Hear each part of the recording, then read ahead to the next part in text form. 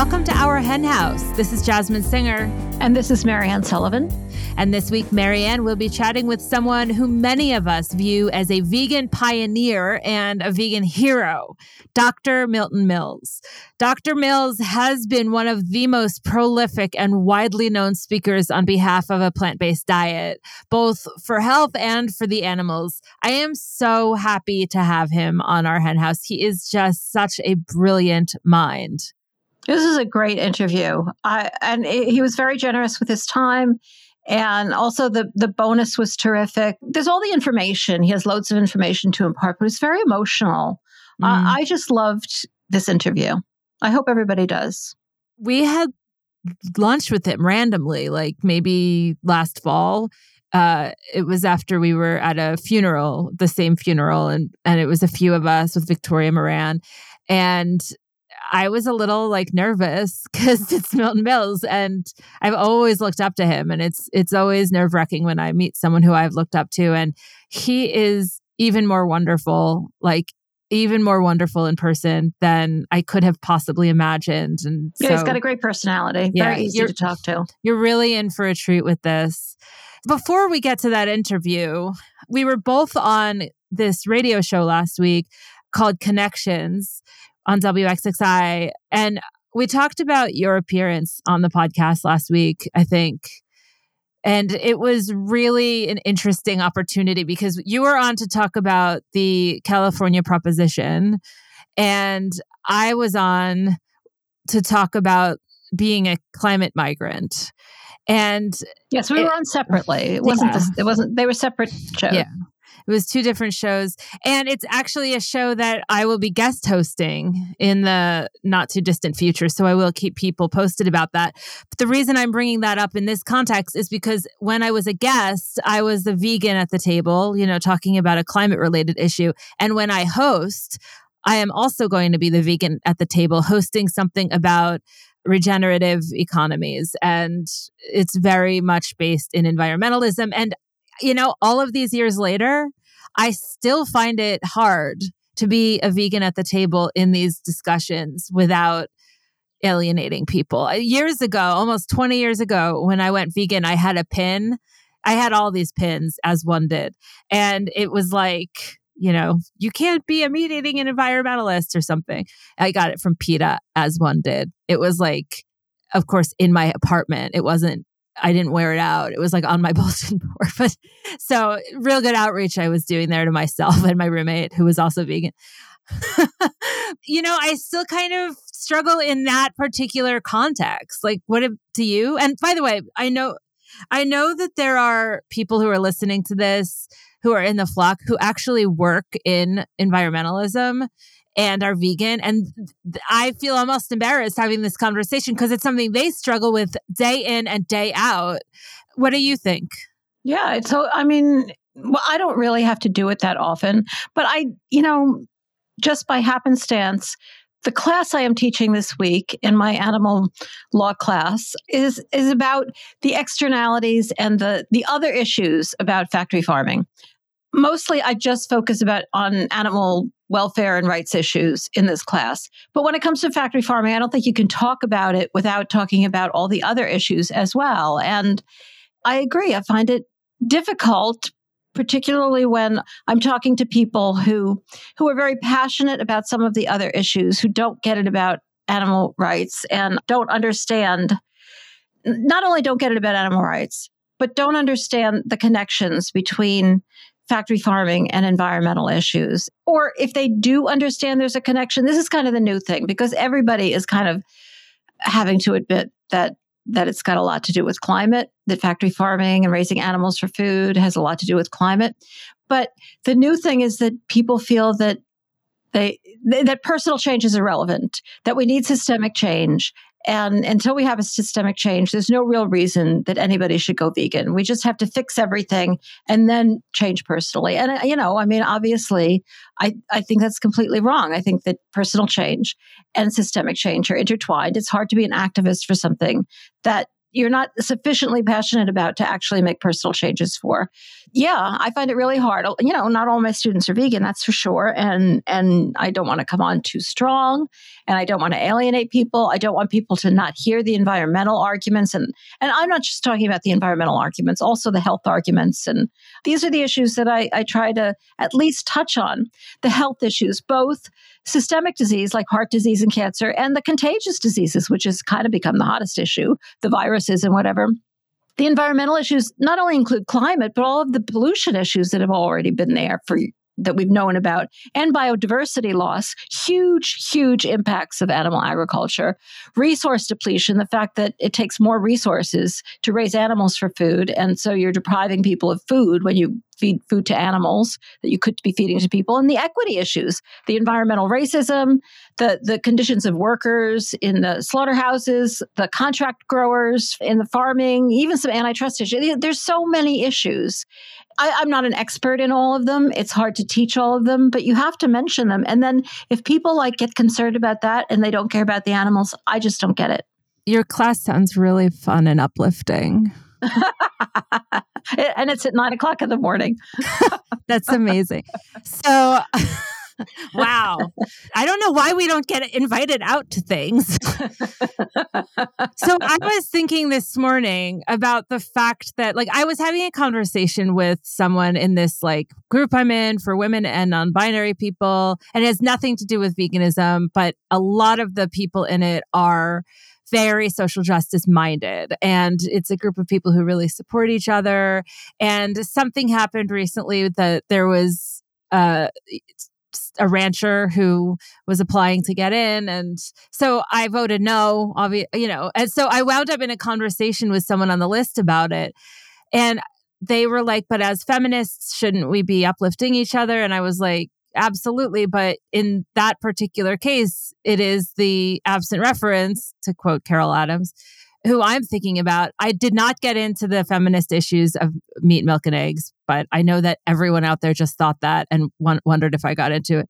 Yeah, I know you wanted to, and you thought, okay, maybe it's too much. Maybe it's too much. And I think you might have been right. I've never in my life thought maybe it's too much, just for the record, just so that we're clear.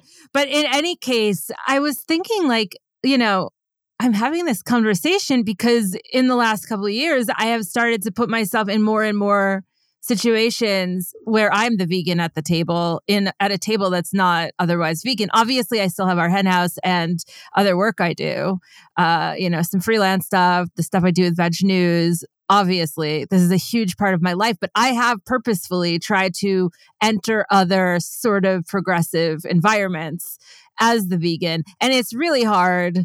And I get that most of you who are listening to this live in those spaces. So, hats off to you. But it is something I'm constantly aware of. And it makes me think of, sorry to go on a huge tangent, but I have to. I'm listening to Ari Shapiro's memoir. He is a host of All Things Considered, and he sings with Pink Martini. It's a very good memoir. If anyone's interested, I recommend it. But just to be clear, it doesn't have anything to do with veganism.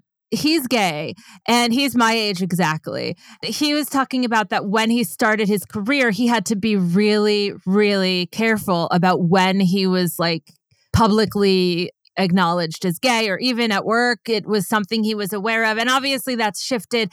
He got married in San Francisco, and San Francisco legalized it before it was federally recognized. And then, of course, San Francisco redacted that. But he wound up in a lot of the photos. For some reason, the photos that were going around, he was in it. And then suddenly someone recognized him, and he was terrified because he was supposed to be this, very unbiased party, and he didn't want his personal life to get out there. 20 years later, I recognize that story as being the vegan in the room. And it's not the same exact thing by any means, but when I'm at work, I have to be really, at work meaning at WXXI, I have to be really intentional about what I'm pitching and when and how and why. Well, the thing that you said that really struck me is that he was really worried because he had been seen as unbiased.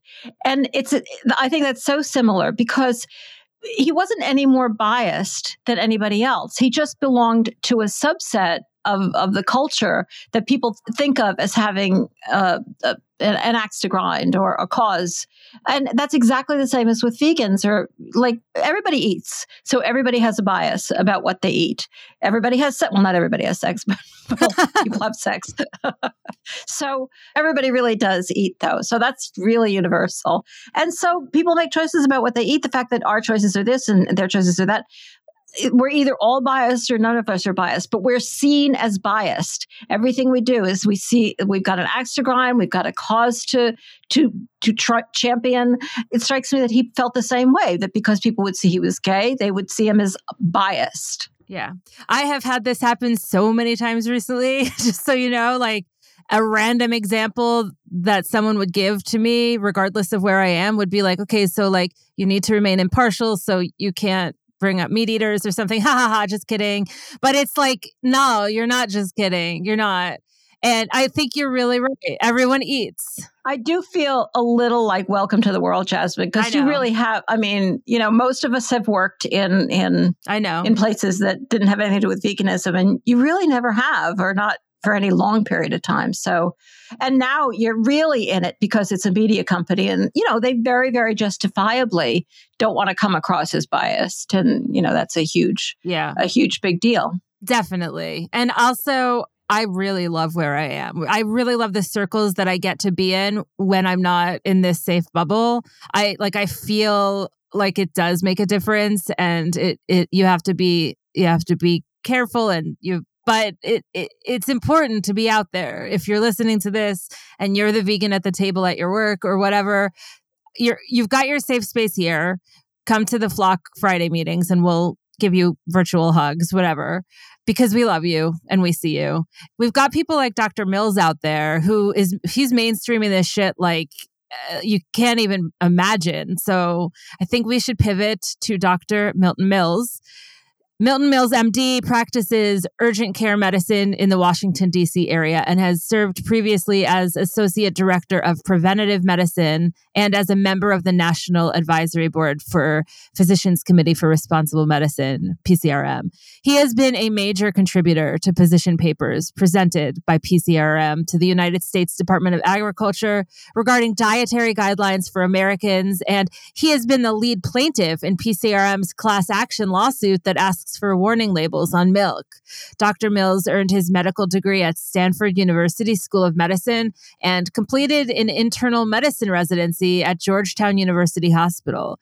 He has published several research journal articles dealing with racial bias in federal nutrition policy. He frequently donates his time via practicing at free medical clinics. He travels widely, speaking at hospitals, churches, community centers throughout the country. And he was featured in the recent attention-getting film, What the Health, and will also appear in the upcoming film, The Silent Vegan. He will be joining Marianne right after this.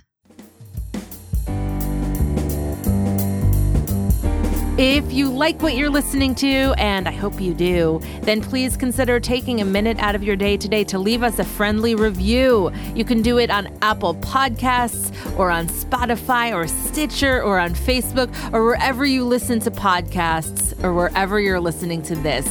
The more we get out there, the more our henhouse will be in front of people's eyeballs when they're putting in search terms in their podcasts, and the more we could join forces together to elevate the voices of the animals and change the world for them. So thank you so much in advance for leaving us a friendly review.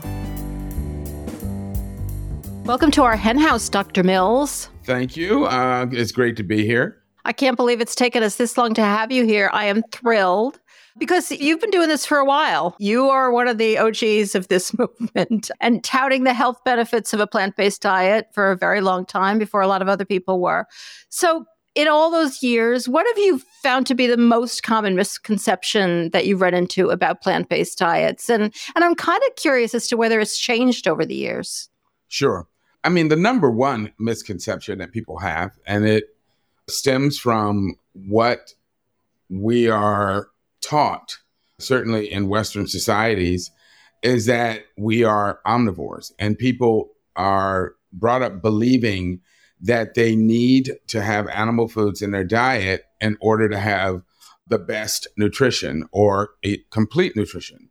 And therefore, when you start talking to them about eliminating animal foods from their diet, instantly they become very concerned that they are in danger of missing out on important nutrients.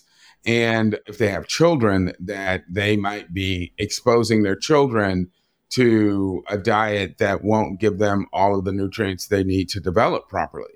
So that is the overriding and persistent misconception, misapprehension about plant-based diets. And yes, it has changed somewhat over the years.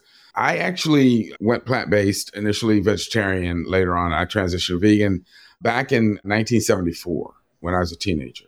And back then, it was something that people thought sort of the hippies and weirdos did. Right. I remember those days. Yeah, the health nuts kind of thing. And that certainly has changed quite a bit, that there is now a much greater appreciation for the health benefits associated with plant-based eating, certainly the impact on the environment and climate. And that's evidenced by the amazing transformation that has taken place in terms of just the understanding of the word vegan, that, you weren't speaking Klingon or some, weird, strange dialect. People understand that vegan is a thing and it's a good thing. And now you can go into the store and get vegan products, which, I think is mostly a good thing. There's some areas of concern, but we can leave that for later. But what's really encouraging is that veganism, my impression is that it is far outstripping vegetarianism, that people are not stopping at vegetarianism, and you don't see, for the most part, products advertised as vegetarian. They're advertised as vegan, which is a great thing. So yeah, things have changed, certainly not nearly enough. It's like with so many issues in our society and culture, there can be significant change and change that we will notice, but we can't become too comfortable with that or too relaxed in thinking that, that means that things have really evolved or that the society has taken great steps, because as we're seeing with women's rights, as we're seeing with the assault on voting rights for people of color, the craziness that's going on down in Florida with LGBTQ rights and the banning of Black history and just all of this, these fascistic tendencies, these impulses are still widespread and are always looking for a way to come back into the mainstream. Yeah, it's like water. If there's a crack, it's going to find it. And before you know it, it's in your house. That's totally true. Totally true. We can never rest. Things can go backwards so easily. The biggest block for people and what has changed is that as more and more people do go vegan and it becomes more mainstream, it's going to eat into that biggest block, because every healthy vegan is testament to the fact that you can be a healthy vegan. Absolutely. Every person who goes vegan and lives vegan openly is making a difference. So I totally want to get into, you're talking about this idea that people believe, and I think it's completely true, that humans are natural omnivores. And I know this is an entire talk that you give, and you can't give it right now, but it's so important. And can you just give us the basics of some of the evidence for why even some vegans may think this and think that, that's why we have to take B12 and whatever, that it's not natural to be vegan, but I'm going to do it anyway for the animals or whatever. Like, why is all of this wrong? Just the quick version of all of that information that you get out there about this issue. Sure. To kind of jump onto an imaginary drone and hover over our society and look at its history, what you see is that the themes and ideas that sort of have governed and driven Western science, Western thought, Western philosophy have grown out of Western behaviors. And so when, for instance, people were starting to look to actually try and define nutrition, what were nutrients, what was appropriate. And then once you've defined it in terms of its scientific nomenclature, then to define what constitutes a healthy, nutritious diet. The problem is they started with what they saw, meaning they started with what people were already eating. And they made some mistakes in their assumptions. So, for instance, one of the really misleading impressions that early nutritionists got was that they looked at societies where people had been restricted to a staple crop, right? So that they were, say, mainly eating, I don't know, corn or rice or some artificially restricted plant food based on agricultural traditions. And they contrasted those societies with places where people had ready access or easier access to animal foods. And depending on which societies they were looking at, they did see what appeared to be a healthier population in those early societies where people were including animal foods in their diet. And therefore, they concluded, well, this makes sense because we need these animal foods. But more sophisticated and later reevaluation has shown is that, number one, the societies they were looking at had the restricted diets, not only in terms of the type of food that they were eating, but also in calories. And that it was the calorie restriction that was primarily accounting for their reduced growth patterns, their smaller stature and so forth. Again, because they were eating just a limited type of plant food. Yes, there were certain vitamins and or minerals that they may not have been receiving that people who were eating animal foods were receiving. Right. Why is that? It's because we all know that we have an innate desire to eat a variety of foods, even at a single meal. Our taste preferences just drive us to want to have different flavors at a meal. Now, one of the ways that we as humans have tried to get around these restricted diets we've created for ourselves down through history is that we use seasonings to add flavor and variety to an otherwise bland diet. But what I'm arguing in this book that I'm working on is that this innate desire for variety is nature's way of ensuring that we, by eating a variety of different plant foods, would have more complete nutrition. And it would ensure that we would get all of the various vitamins and nutrients and so forth that we would need. And that if we were eating in that natural way, there would not have been a problem. Because again, other studies have shown that when people eat a varied plant-based diet that, is comprised of different plant foods and so forth, but they are actually healthier than people that eat animal foods. But in these early studies, they compared these people who were restricted in calories and in variety to people who effectively allowed the animals to do the gathering that they should have been doing. So, so you see, the animals are out there gathering all these plant foods, storing these nutrients and minerals in their bodies. And that's why the people had access to them, plus the additional calories. And that's why they appeared to be healthier. But these early researchers were only looking at growth patterns, adult height, weight, so forth. What they weren't looking at was long-term health, because what we now know and have known for over 100 years is that populations that eat animal foods in significant amounts over time end up developing chronic diseases and die sooner with oftentimes grievous diseases. Yeah. So that, I think, was a large part of the reason that we have been so misled and misserved by scientific research into nutrition and health.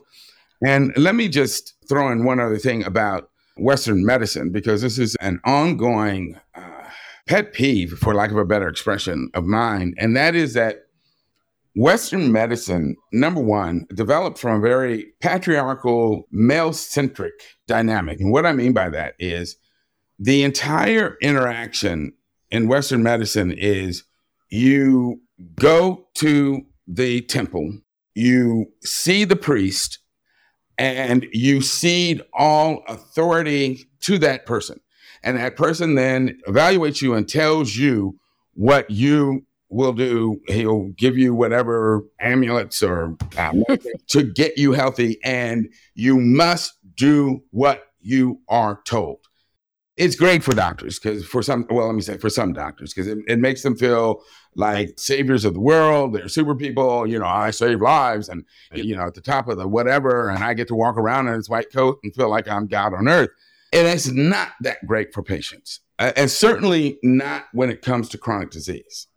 I mean, it does work well for things like trauma and infectious diseases, or I should say it works better, because I think it is always best to make your patient as much as possible an integral part of their care so that they understand what's going on and they can work with you and do their part. Totally. But certainly if you fall off a ladder and break your arm, you want to go to the hospital and let the priest do his thing. Okay.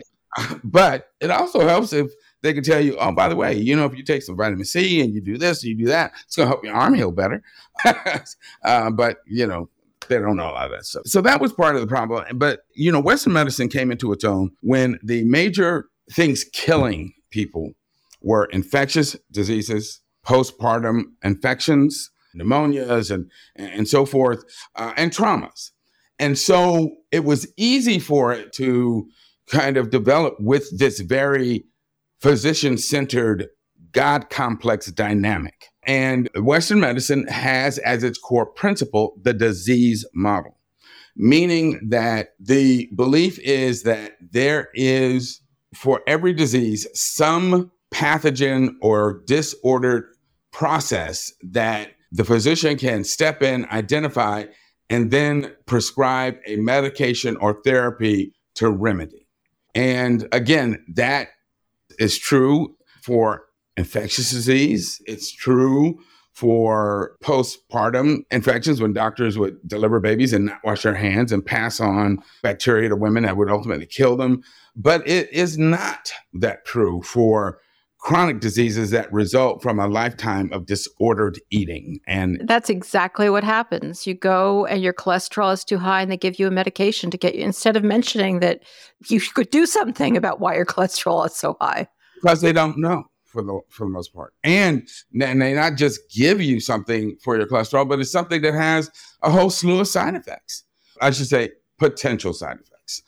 I don't want to come across as being anti-medication because I'm not. In my own practice, I try to use a combination of traditional medicines where appropriate, even when treating chronic disease, with the idea of we're going to use these medicines hopefully as a bridge to get you into a more diet and lifestyle that will help your body heal itself. Right. And you give your patients that message that, if you're willing to do this diet, this is the diet you could follow that would help you. Too many patients, I think, don't even get that information. Oh, no, they don't, because physicians, by and large, are not taught about the connection between diet and chronic disease in medical school. They're taught the disease model, that heart disease happens because the cholesterol is too high. And the way you deal with that is you put them on a statin or you put them on some other drug. Is that changing at all? Because I've been hearing that for so long and it doesn't seem to shift. It is changing glacially. There are a few medical schools around the country that have started to try to incorporate teaching tracks that seek to educate students about the role of nutrition in the development of chronic diseases. One of my very good friends and colleagues, Dr. Lakshman Mopuri, helped develop a nutrition course for medical students while he was a student at Wayne State Medical School in Michigan. And I've heard tell that Harvard is working to incorporate nutrition into its basic science courses. To what extent they're doing it, I don't know.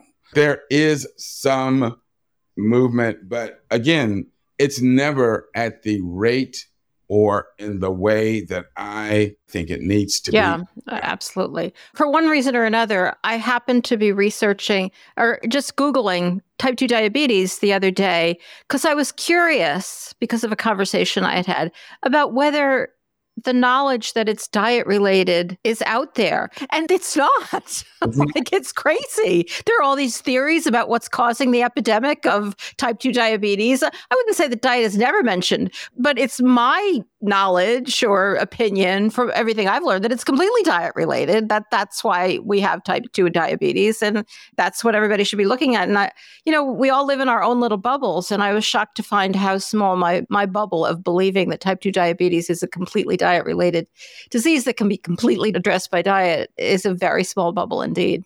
Yeah, well, I would probably say it is largely diet related because there's a few little quirks in there that can, depending on when someone is diagnosed, how far gone they are, they may or may not be able to completely reverse it.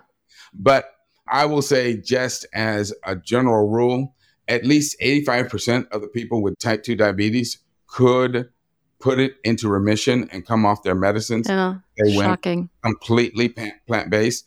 And the other 15% would end up taking much less medication. So if they were on insulin shots, it's not necessarily an on or off. You can improve your life a lot. Yeah. And that's important because that translates into years of life saved and also a monumental reduction in diabetes associated disease. And I'll just give you a quick and dirty analogy I use. I don't know if most people have ever either made or seen someone making a pineapple upside down cake. It used to be my favorite cake when I was growing up. And so I watched my mother make it all the time for me. The first thing you do is you melt some butter or margarine in a pan over some heat. And then you pour in sugar and you slowly stir it until that sugar and butter caramelizes. Well, every cell in our body is wrapped by a membrane made of fatty molecules. Our body runs about 100 degrees Fahrenheit. And once the level of sugar in the blood goes too high, you start to get that process. What a great image. Yeah. So the higher it is, the more of that caramelization process, and that's where you get the damage. And it affects every organ. Yeah. No, diabetes is just the most hideous. It's a fatal illness that kills you step by step by step. It's just a dreadful thing. If people would only make the appropriate changes. You know the story of Cassandra, right? The Trojan priestess, she was a sister of Hector and Paris, and she offended one of the gods. And so they cursed her to always prophesy the truth and never be believed. Right. Yeah. Now it's coming back to me. Yeah. And it drove her crazy. And she ran around the city screaming, "I see Troy and flame." Yeah. And I feel like sometimes. Right? I so identify. Why don't I have that myth? I'm changing my name. She's kind of one of my poignant heroes because I know, I feel you, Cassandra. You want to tear your hair out. But it's not the only truth. And I want to ask you about, because there's so many people, even people who I know are animal rights oriented, who are in the medical field or whatever, who tout the health benefits of a whole foods plant-based diet, but just stick to the health arguments and don't like to go near the animal arguments. And you're not one of them. I have this quote that I absolutely love. I'm going to read it. "Killing animals is a gateway to losing our moral center and throwing our moral compass off." So I want to know how deeply you think that, how deeply rooted that killing animals is to what has made us go awry. And I do believe that human society has gone awry in many ways. Okay. And I'm also curious as to whether you're afraid of getting pushback for that and not being believed, thinking that you're just selling people a vegan argument. Okay. I'm going to answer this question what may seem like an odd way, but it's a way that is very central to who I am and why I actually went plant-based. I actually became plant-based after I joined the Seventh-day Adventist Church. And the Seventh-day Adventist Church recommends that its members become plant-based because the Bible teaches that is a diet God designed us to eat. Right there, first chapter, Genesis, God told Adam and Eve, be vegans in essence. He told them, but they were going to be fruit-based vegans. Later on, after they kind of messed up and had to get thrown out of the garden, he enlarged their diet to include what Genesis refers to as the herbs of the field, which would be legumes, grains, root vegetables, and so forth. I'm saying that to say that I have very deep spiritual beliefs. I know that a lot of people may not share those, but I do. And recently I've been re-examining the Bible, and something sort of leapt out at me that hadn't occurred to me before. And this is what it is.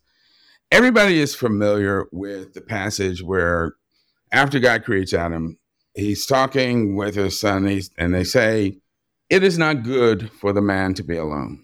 And if you ask people, okay, what did God do after that? 95% of people will say he created Eve. And that's what I thought too until I reread the Bible. It's not what the Bible says. The Bible says, after they say it is not good for the man to be alone, it says, and out of the ground, God created all of the fowls of the air and the beasts of the earth and brought them to Adam to give them names.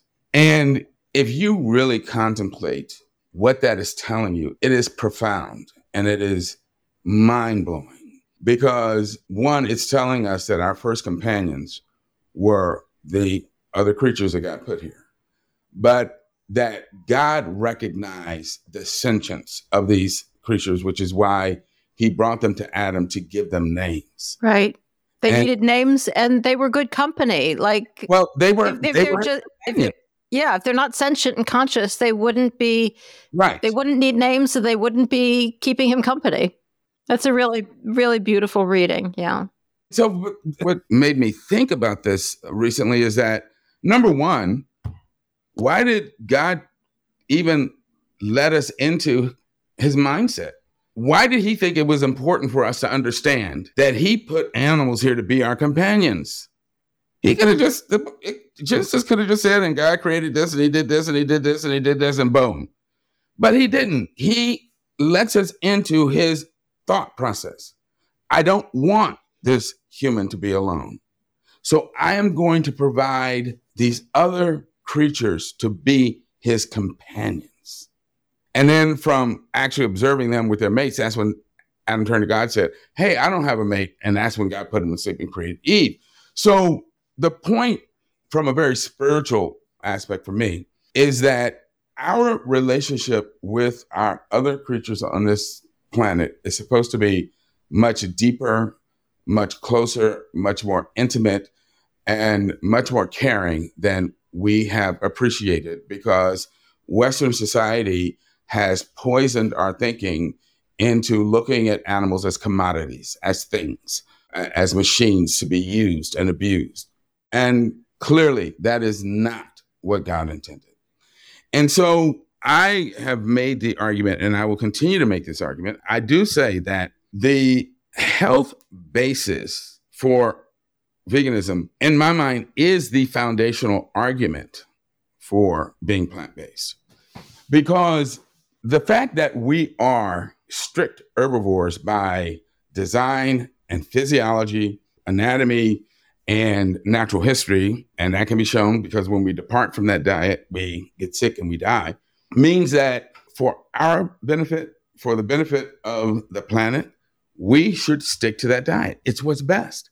And if that is true, then it makes it that much more heinous and egregious that we deliberately, willfully visit cruelty, abuse, and death on these innocent creatures. I mean, that's, for lack of a better word, is sick. Yeah, sure is.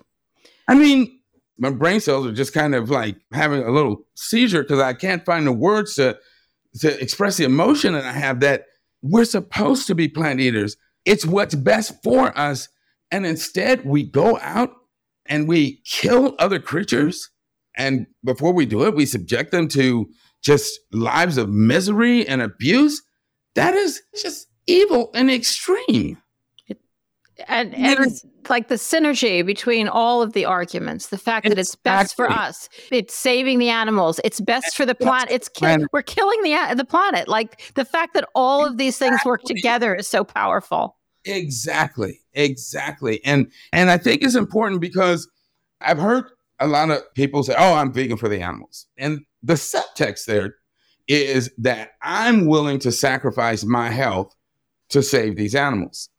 But the problem I have with that argument is that, number one, suffering is suffering.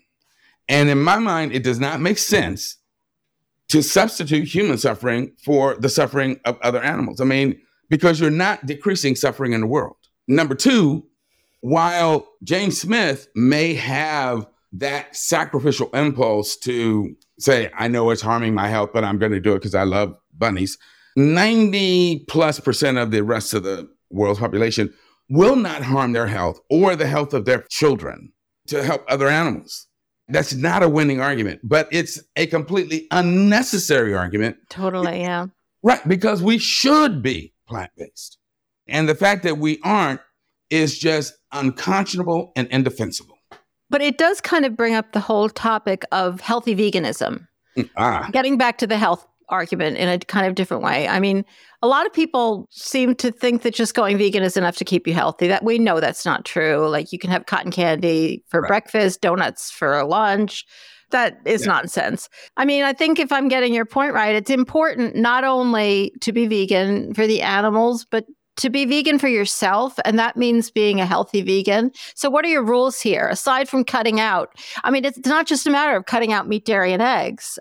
I know this is a big topic and you're writing a whole book here and, you know, we can't do the whole thing, but what are your basic rules?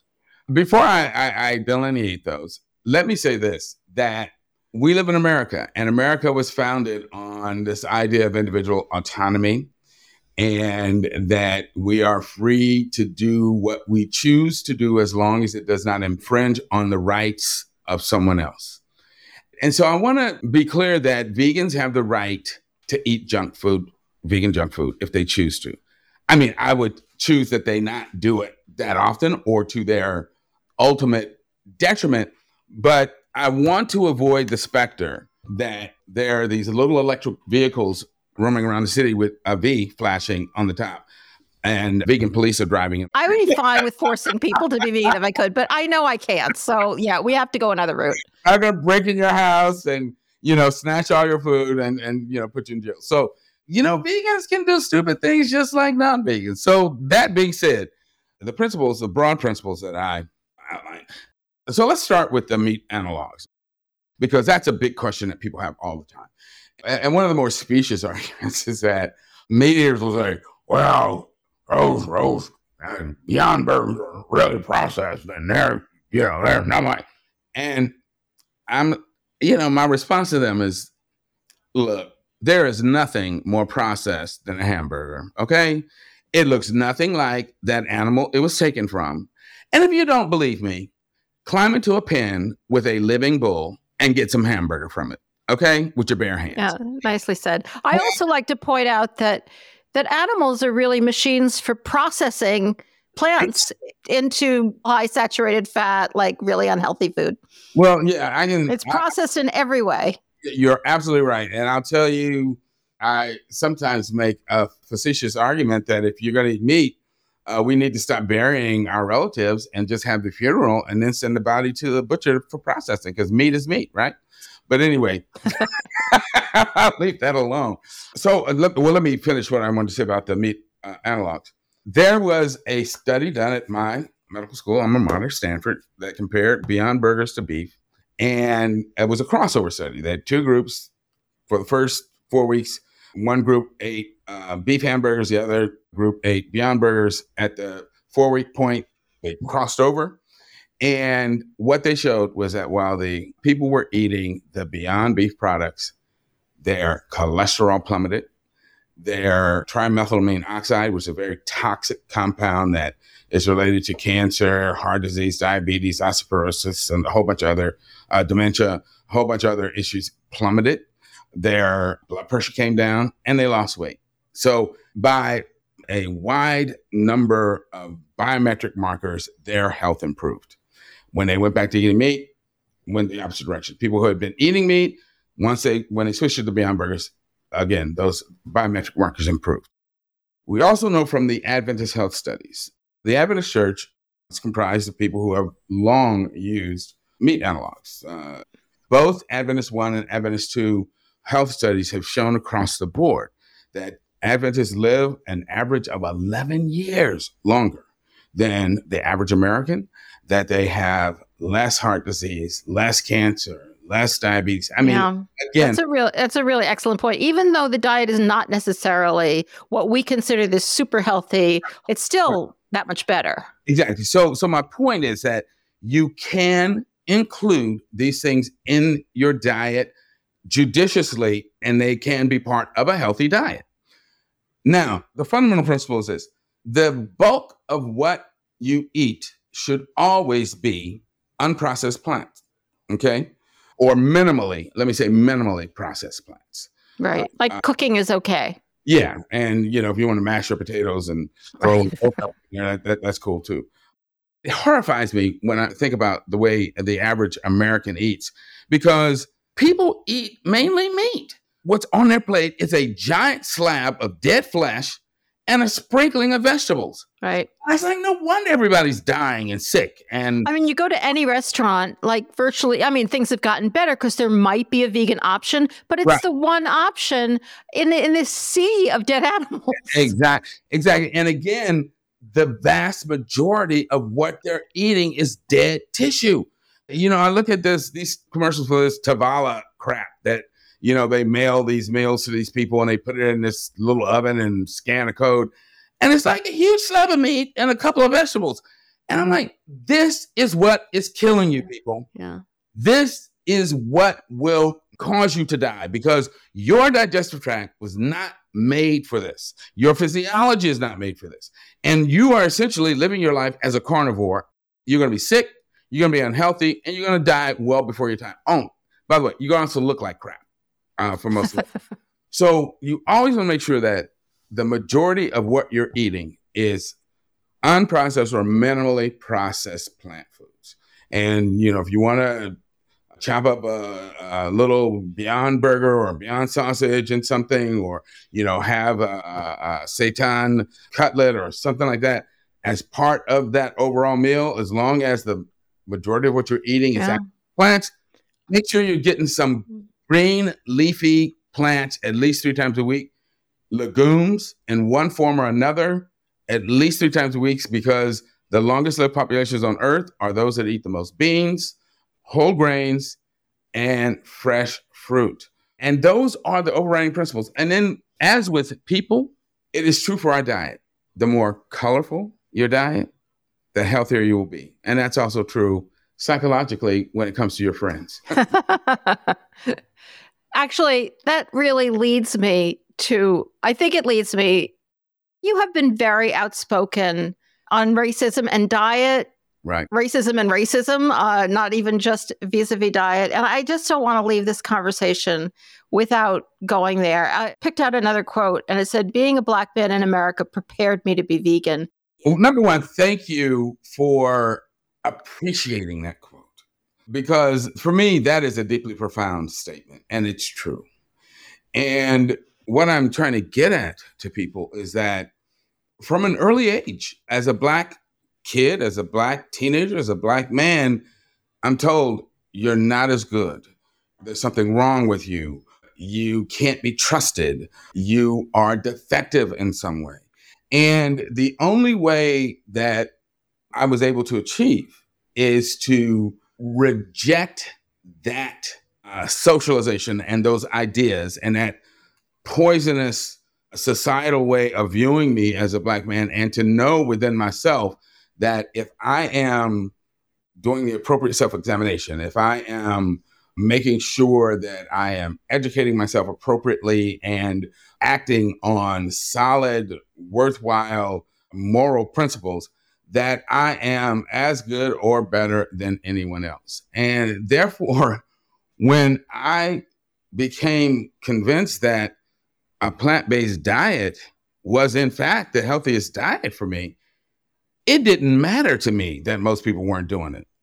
They were wrong. It was easy for me to see that. They frequently are. Yes, exactly.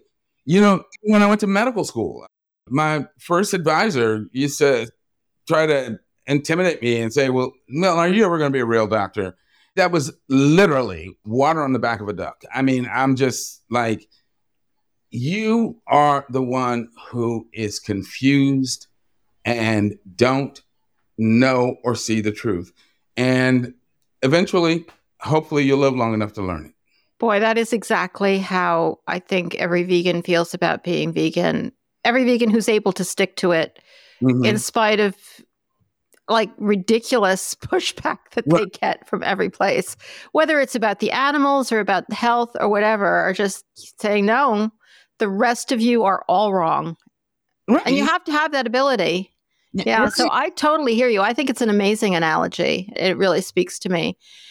I mean, I don't know when it is that you said that, but as I said in the beginning, you've been doing this for a long time. And I would imagine that for a long time, you felt like a voice crying in the wilderness and all alone with this. But I'm just wondering whether you feel, particularly with the growth of Black veganism, that we're reaching a different point and you're a little bit more in the mainstream than you have been for most of your career.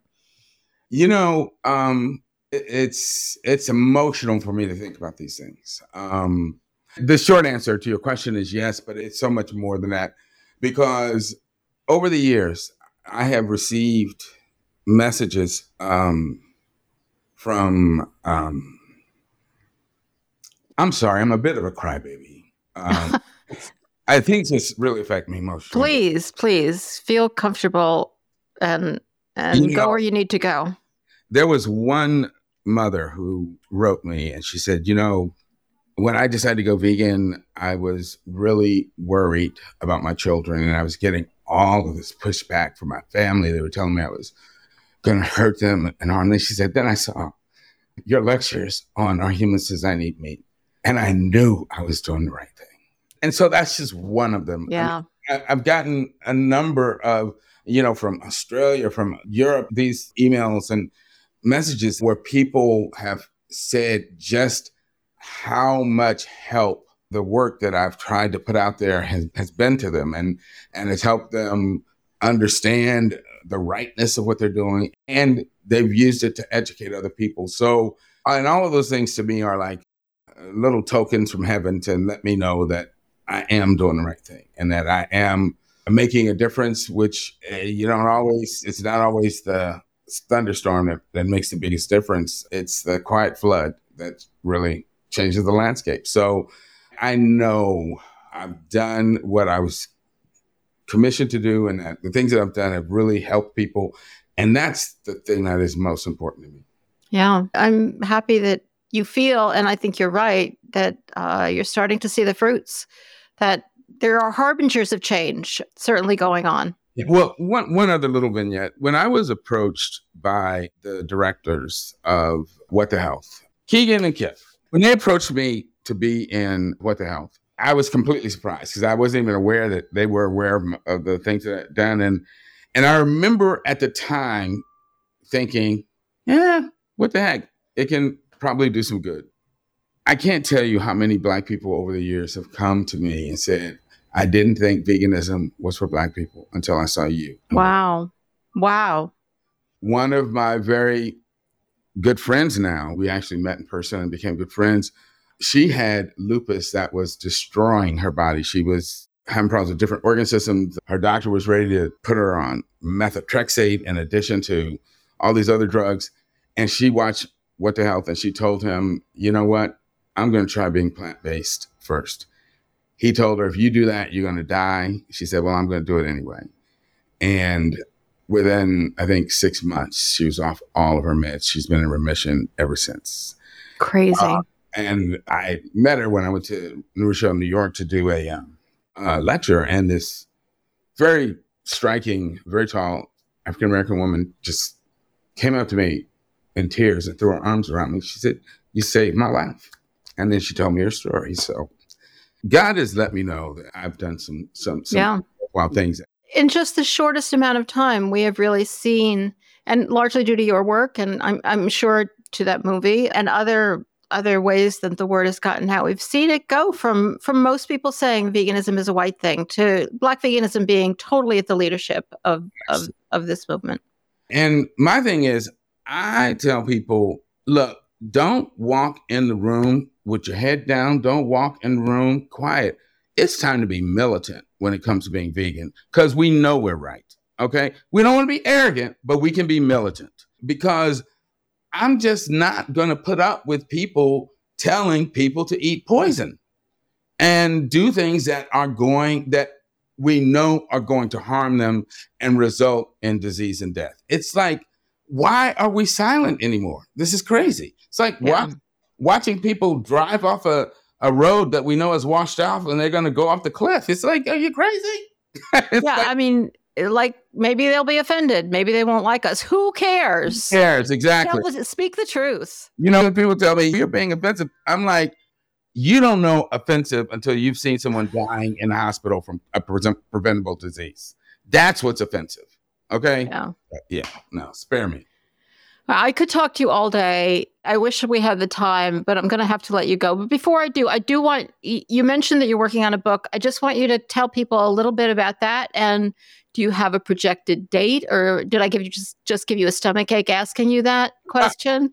And also, aside from the book, how can people find out more about your work? Yeah. So the book I don't have a projected date because my perennial issue is trying to navigate that area between work and time to write. Yeah. I can't even imagine. But it is the holy grail of my life. It is the thing that I have to do before I leave this earth. It's all of the lectures and things that I have put together, I've extracted and research I've done for the book. It will be called Diet by Design. I like it. Which I think is a very beautiful title. And hopefully another couple of years and I'll get it done.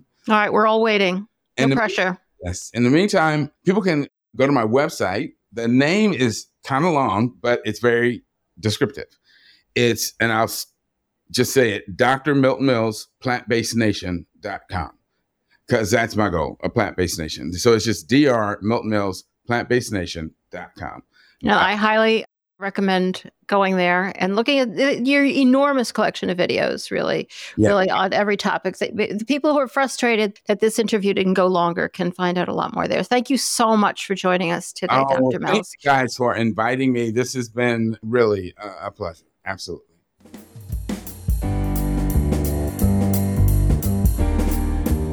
Social media has become such an important part of almost all of our lives. So please make our Hen House part of that social media experience for you. You can like us on Facebook. You can follow us on Twitter or Instagram. We try to post some news stories to help you keep up to date on what's happening in the world for animals. You can also find us online, of course, on our website, ourhenhouse.org, or you can email us. If you have some concerns or questions or something you'd like us to discuss on the podcast, let us know. info@ourhenhouse.org. Anxieties are rising. Our first story is awfully good news. As frequently when we find out why the meat industry's anxieties are rising, it's something that pleases us. I don't know whether it's true or not. It doesn't sound true. All right, this is from meetingplace.com, the column by Gregory Bloom. Facebook Meta's anti-meat agenda. Did you know that Facebook had an anti-meat agenda? I sure didn't. But, if it does, I could not be more thrilled. All right, he's talking about this e-commerce division he has at his wholesale meat company. And what he says was they tried Facebook ads, Facebook Meta ads. And not only was our ROI's return on investment very poor on Meta, but many of our ads for meat products were unjustifiably denied by Meta. Common rejection emails said, your item was rejected because it doesn't comply with our policies. This item is not live in your shop. Whatever that means. They want the animals to be live. I don't think that's. And then he looked into it further and he found a commerce policy regarding meats that reads, listings may not promote the buying or selling of animals or animal parts or land in ecological conservation areas. Some products from animals intended for consumption, such as raw fish, meat, or eggs. Period. That's not a sentence. So I can't account for why that doesn't make sense, but it sure sounds good. And he seems to think it means that they won't take meat ads. And then he said is informed by an employee, so we don't have any actual confirmation of this. The Meta employee informed us that they are, quote, not a meat-friendly company, unquote. Some ads may get through their anti-meat filters, but even though we aren't selling live animals, the promotion of the parts of processed animals simply does not align with their values, in italics. I'm flabbergasted. I can't say, I haven't been on Facebook much. Social media is wearing at my soul. But, I can't say I have seen a lot of Facebook ads on meat. But, you tend to get the Facebook ads that kind of are suit your feed. So I wouldn't kind of expect to. Anyway, he's trying to figure out why. And his conclusion is that they've obviously bought into the narrative that meat is bad for our health and bad for the planet and are actively fighting against us. I wonder how many employees at Meta and Instagram are actually vegans or vegetarians. That would be some interesting data, but none of us would be surprised with the results. Really? Because I sure would be surprised and thrilled.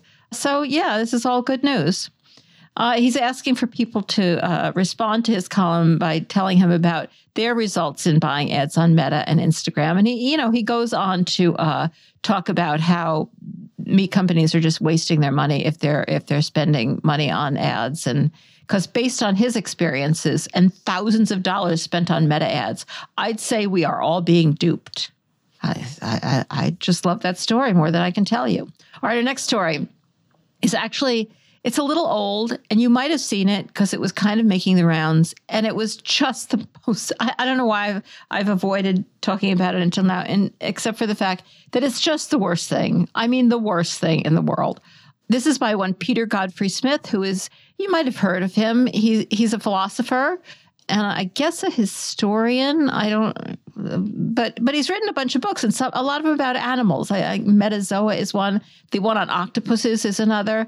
He really has a deep interest in animals. Veganism didn't agree with me. What's the most ethical alternative?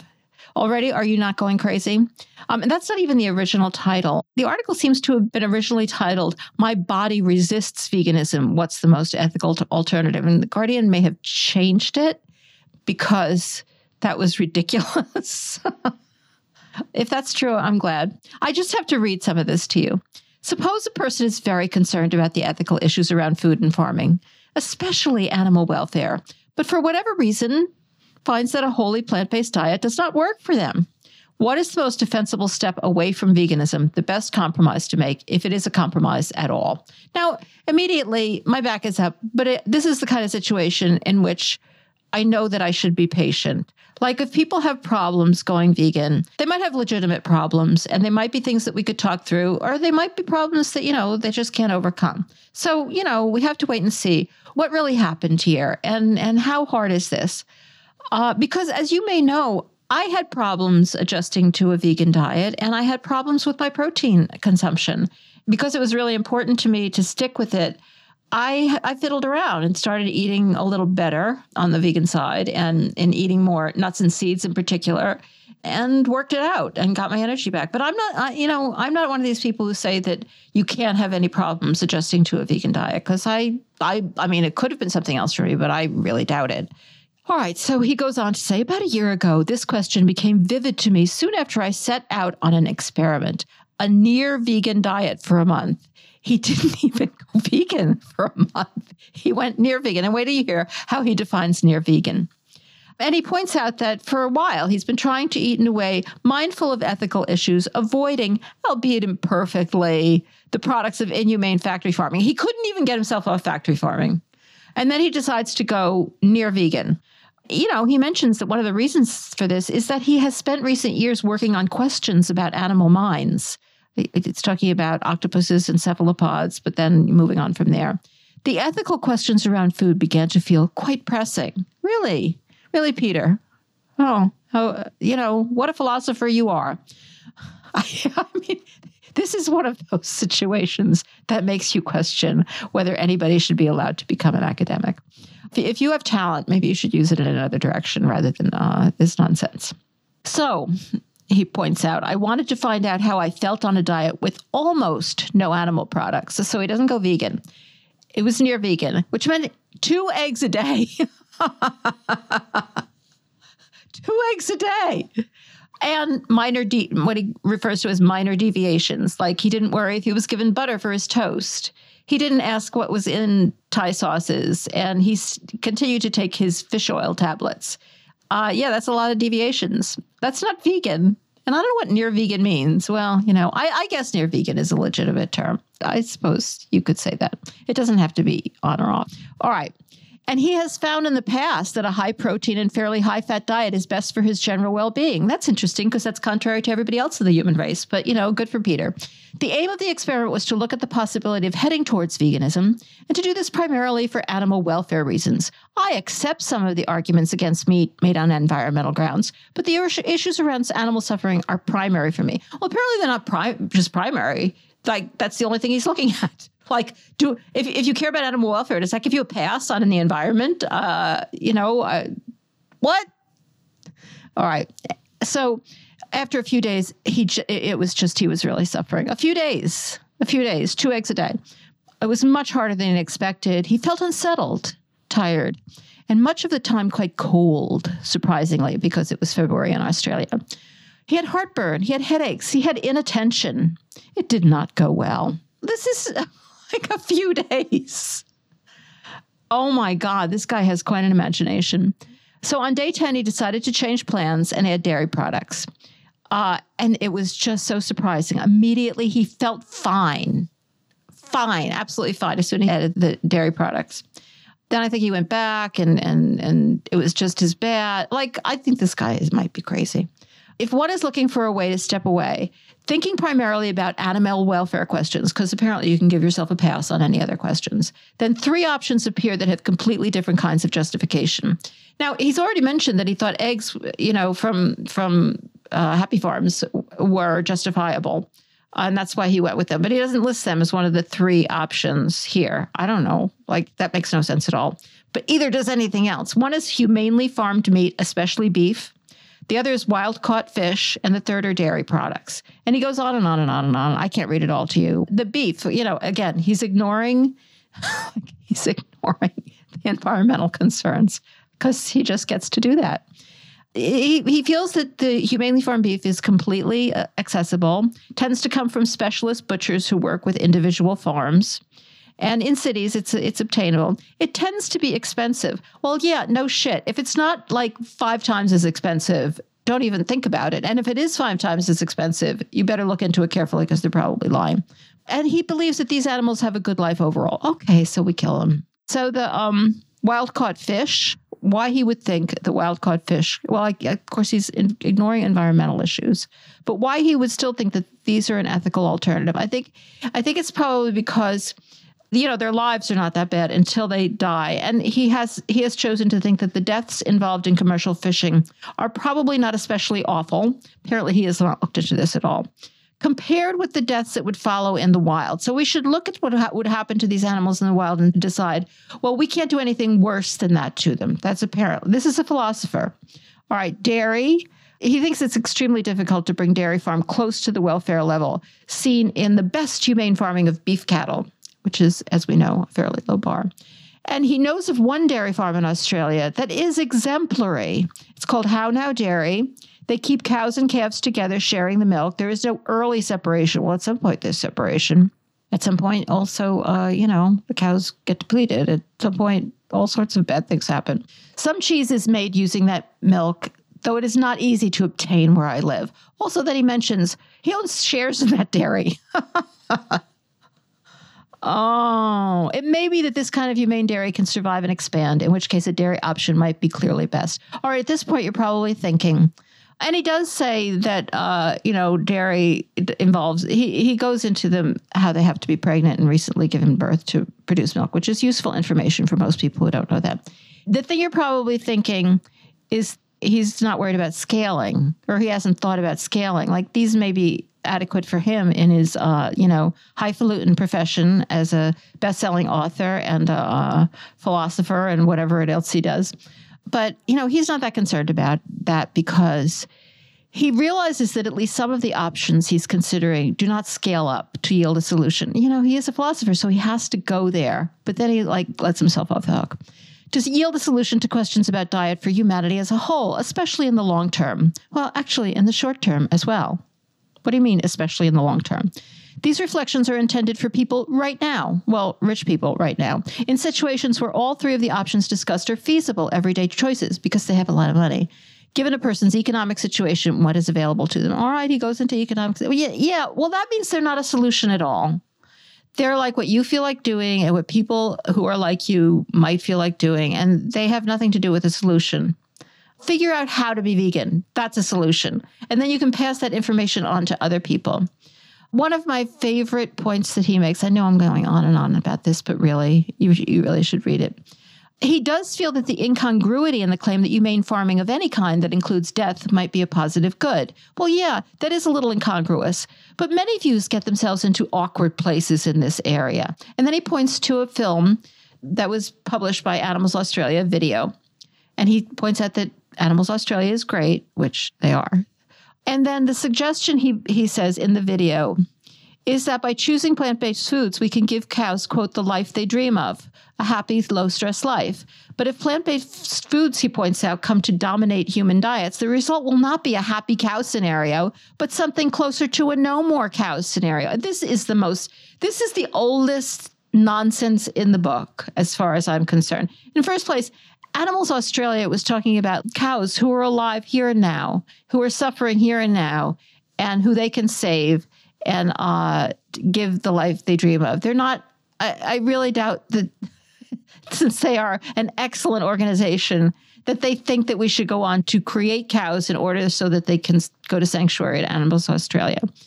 People have to deal with the fact that if plant-based foods come to dominate human diets, the result will not be a happy cow scenario, but something closer to a no more cows scenario. Yeah, that's it. If we're going to bring these animals into life just to suffer, then we can't do that. And if that means that they're not going to exist, that's fine. We don't have the necessity to bring into being every life that could ever possibly exist. That doesn't make any sense. It doesn't make any sense for humans, for animals, for anybody. Like, it's just not the way the world works. Oh, sorry. I know I'm getting a little overwrought. All right, let's move on. Our third article, and this is by the Chef's Table column at Meeting Place by Michael Formicella. Animal welfare in the meat industry. Well, there's a title for you. I've always thought that this guy, he's a chef. He's on the outer reaches of the meat industry. And I don't think he knows anything about the way that animals are raised. But, maybe he does, and he's just a hypocrite or a liar. But my sense is that he doesn't. All right, so he's offering to give his take on animal welfare ethics and environmental concerns in the meat industry. Well, that's a big topic. And this is how he defines animal welfare. It refers to the ethical and humane treatment of animals raised for meat production. It includes ensuring that animals have access to clean water, adequate food, and proper medical care. Now, right there, we're saying, yeah, well, it's a lot more than that. But then he goes on. It also involves providing a suitable living environment and minimizing any pain or distress the animals may experience while alive and during slaughter. Ha, ha, ha, ha, ha. Yeah. So he talks about, some do the bare minimum. Others go above and beyond the basic practices to offer more humane treatment of animals, such as providing ample space for animals to move around freely and engaging in environmental enrichment activities. Yeah, what others? Like you're writing for the mainstream meat industry. I think he's legitimately concerned. And he's concerned himself, and he points out that over the years, consumers are becoming increasingly concerned about animal welfare. And he feels that the industry is responding. More and more meat producers are implementing their own stringent animal welfare standards to meet the demands of their customers. Oh my God, the bullshit. Well, sorry. And, he just goes on and on about also environmental concerns and climate change and how it's a concern. And of course, the most interesting thing about this column is that he gets as deceptive and ridiculous it is, he gets unbelievable amounts of pushback with people telling him he's crazy. So that's it for this week's Rising Anxieties. Well, that's it for our show. As always, if you enjoy the podcast and you're able, we would be thrilled to have you join the flock by going to ourhenhouse.org/donate and signing up for $10 a month or $100 a year. Or you are welcome to make any size donation that feels comfortable to you. You can also support us by leaving a glowing review on Apple Podcasts or wherever you listen to podcasts. Like us on Facebook, where you can also leave a fabulous review, and follow us on Twitter and Instagram at Our Hen House. Join our online community at ourhenhouse.mn.co and spread the word about the podcast to friends and family. The Mighty Networks platform, which again is at ourhenhouse.mn.co, is available to everyone, regardless of whether or not you're a flock member, though we do have a lot of robust information behind the paywall of the flock section, so do consider that when you're considering joining the flock. And if you already support us, thank you so much. Remember, if you become a flock member, you also get bonus content each week, an opportunity to have a one-on-one session with me, Jasmine, and you also get access to that aforementioned fabulous flock bonus area of Mighty Networks. If you donate $250 or more, we'll also send you a pretty fantastic Our Hen House brass pin. So thank you so much to those of you who support us. Thank you to my co-host, Marianne Sullivan, to Vicki Beechler for her work in producing this podcast, to composer Michael Herron for the music. Thanks to Eric Montgomery of the Podcast Haven for his work editing the podcast, to our production assistant, Jocelyn Martinez, and to Veronica Kalinska, who designed our logo and other graphics. I'm Jasmine Singer, and I'll talk to you next week.